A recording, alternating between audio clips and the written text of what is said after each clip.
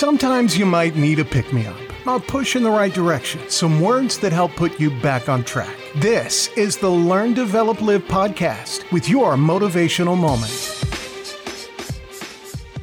Good morning and welcome to the Learn, Develop, Live podcast. My name is still Chris Jaggs and I'm glad to see you join me for another great speaker this week. And without doubt, it is a great one.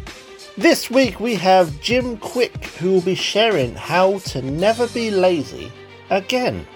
It all starts with, of course, what you do in the morning. So here is the legend that is Jim Kwik. The average person opens up Instagram 150 times a day, but that's by design. Like you said, companies, from product design, they're putting fortunes in to understand why we do what we do. And variable reward, dopamine pops, all that stuff. Exactly. And so if you're picking up the phone the first thing in the morning, the challenge is a number of reasons. This is a challenge. First of all, there are these four primary brainwave states. Beta is what you and I are in right now. We're awake. Delta is when you're fast asleep. In between those two states, theta and alpha, are extremely important brainwave states for learning. So theta is the state right in and out of sleep. Theta is the state that we call creativity. When you are your most creative, usually it's coming because you're in this theta state. And you know this, when you're in and out of sleep or you're close to you're so deep, your mind goes and you come up with ideas. You know what puts you in that theta state? Are showers. Oh, really? You ever notice when you're in the shower, you come up with some of your best ideas? Yeah, and your brain kind of drifts. It does, because you're in that brainwave state. So a big part of my work is taking the invisible and making it visible.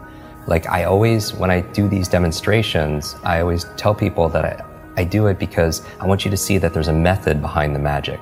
That when somebody does something that's extraordinary in athletics, in education, in technology, with the human body, there's always a trail, because genius leaves clues. Above theta, though, is the state called alpha, right below beta, where you're most aware and awake. Alpha is a state of learning. Accelerated learning. It's a state of relaxed awareness. This is a state we go into when we meditate, because your critical mind is set aside and you just absorb information unconsciously. You know what puts you into an alpha state? Television. You ever notice that if somebody's watching the game or somebody's watching their favorite TV show and you're trying to have a conversation with them and they literally are in trance, they don't hear you because of the television programming, which might be an interesting word, programming and putting people into a trance. But that's the alpha state. That's where information is just going inside your mind. So we train people how to learn languages faster, learn facts better by putting them into an alpha state, a relaxed state of awareness. And we can do that by design. And people don't realize this. And this is the whole thing. I really think this should have been taught back in school, because school was a great place to learn what to learn. Math, history, science, Spanish, important subjects on what to learn. But how many classes were on how to learn? Does that even exist these days? No, that's what I'm saying. How many classes were on how to think critically, how to make good decisions, how to solve problems, how to focus and concentrate, how to read faster, how to remember more, right? Even they teach you 3 R's in school: reading, writing, arithmetic. But what about remembering? What about recall? What about retention? Right? Socrates says there is no learning without remembering.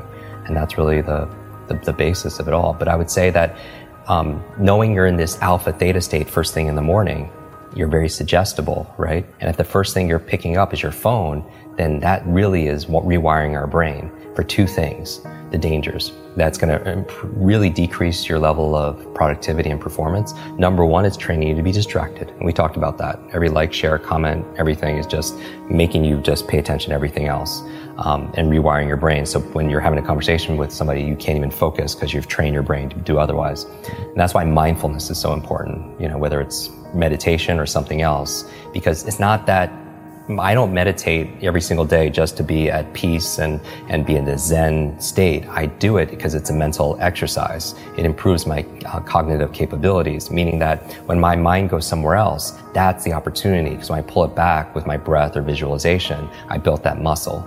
Because here's really the basis of my work is really about taking nouns and turning them into verbs.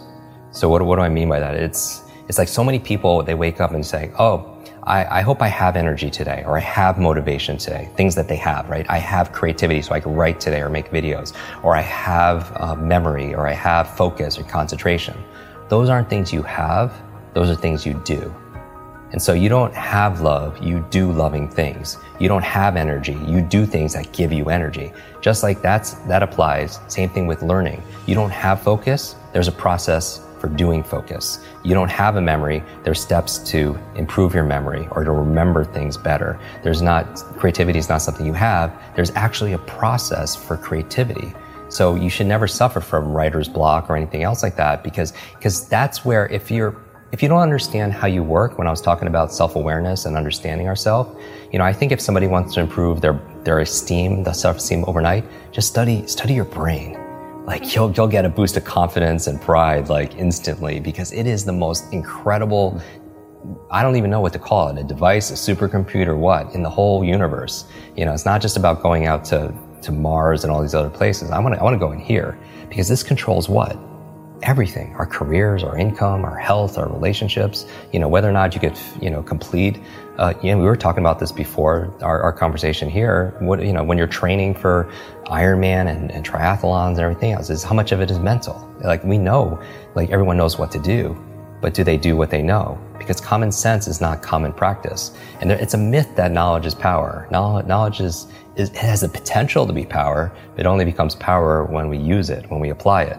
Like people think they should get points for buying books and sitting on the shelf, and it just sits there and it becomes like shelf help, not self-help, right? Self-help, yeah. Or somebody will go and learn something. They'll listen to a podcast like this or a show, or they'll go to a conference. They'll pay all this money, but they don't do anything with what they learn. And part of it also is because they forget it. Everyone knows there's a learning curve, but there's also a forgetting curve. Did you know, like the forgetting curve says that if you learn something once, within 48 hours, 80% of it is gone. 80%. So you listen to a show, you watch something, on YouTube, you go to a conference, you read a book, within 2 days, the majority of it is gone, because nobody trains us how to have, that's why memory is so important. Okay. And so the first thing, don't touch your phone, because it's training you to be distracted. The second thing is it's training you, rewiring your brain to be reactive, meaning that you're in this relaxed state of awareness when you first wake up. You pick up your phone, you get one text with bad news, or one voicemail, or one email. And this has all happened to us. You're in a bad mood for the rest of your day because you're so impressionable. You're in that hypnotic state and it affects you. And you can never have a quality life, with that, and be the best version of ourselves, be an elite mental performer or high performer when you're responding and reacting to everybody else. My friend Brendan Burchard says, an inbox is nothing but a convenient organizational system for other people's agenda for your life. And how can you have vision for your life? Like for me, the night before, like I did a whole episode on my morning routine, like 10 things I do every morning to jumpstart my brain. And I also have an evening 1 hour routine to get into sleep, to maximize my sleep. Sleep is so very important to be able to do. But one of the processes I do, besides, blackout curtains and cold and temperatures and breath and stuff, meditation, is I don't touch a screen, right? Because it creates blue light. And most people should know this. The screen on your laptop, your phone, everything else emits this blue light, which inhibits the melatonin production, which helps you to relax and go to sleep. So no screens.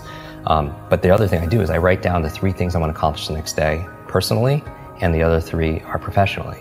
So now when I wake up, I have a vision for my life. Like this is a win today if I just get these 3 things done personally and 3 things professionally.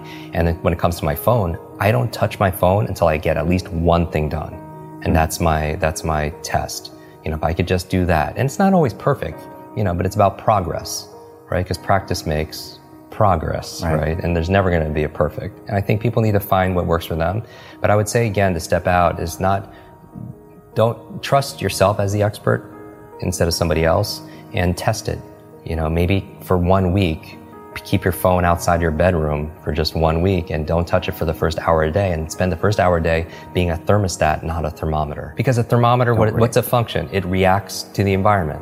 And that's a kind of crappy way to live. Not that we do react to the environment. We react to the weather, right? We react to how clients treat us. We react, but to the degree we're happy is that we have the locus, the location of control inside. right? All the studies show that the happiest people are the ones that feel like they have the control over their happiness and not put it to somebody else, a person or a place or something going on in the economy or politics or anything, right?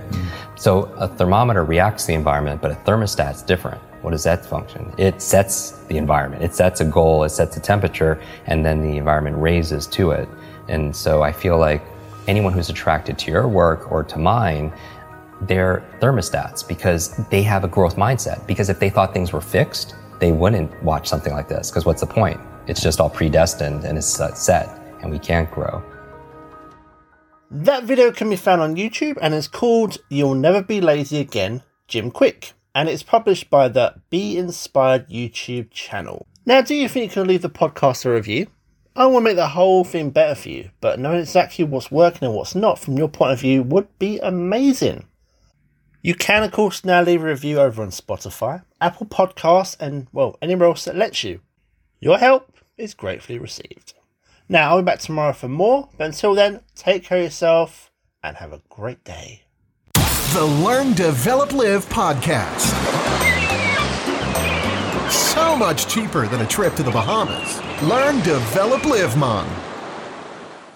Thanks for listening. You can find more motivational moments at LearnDevelopLive.com. And we'll be back to inspire you again tomorrow.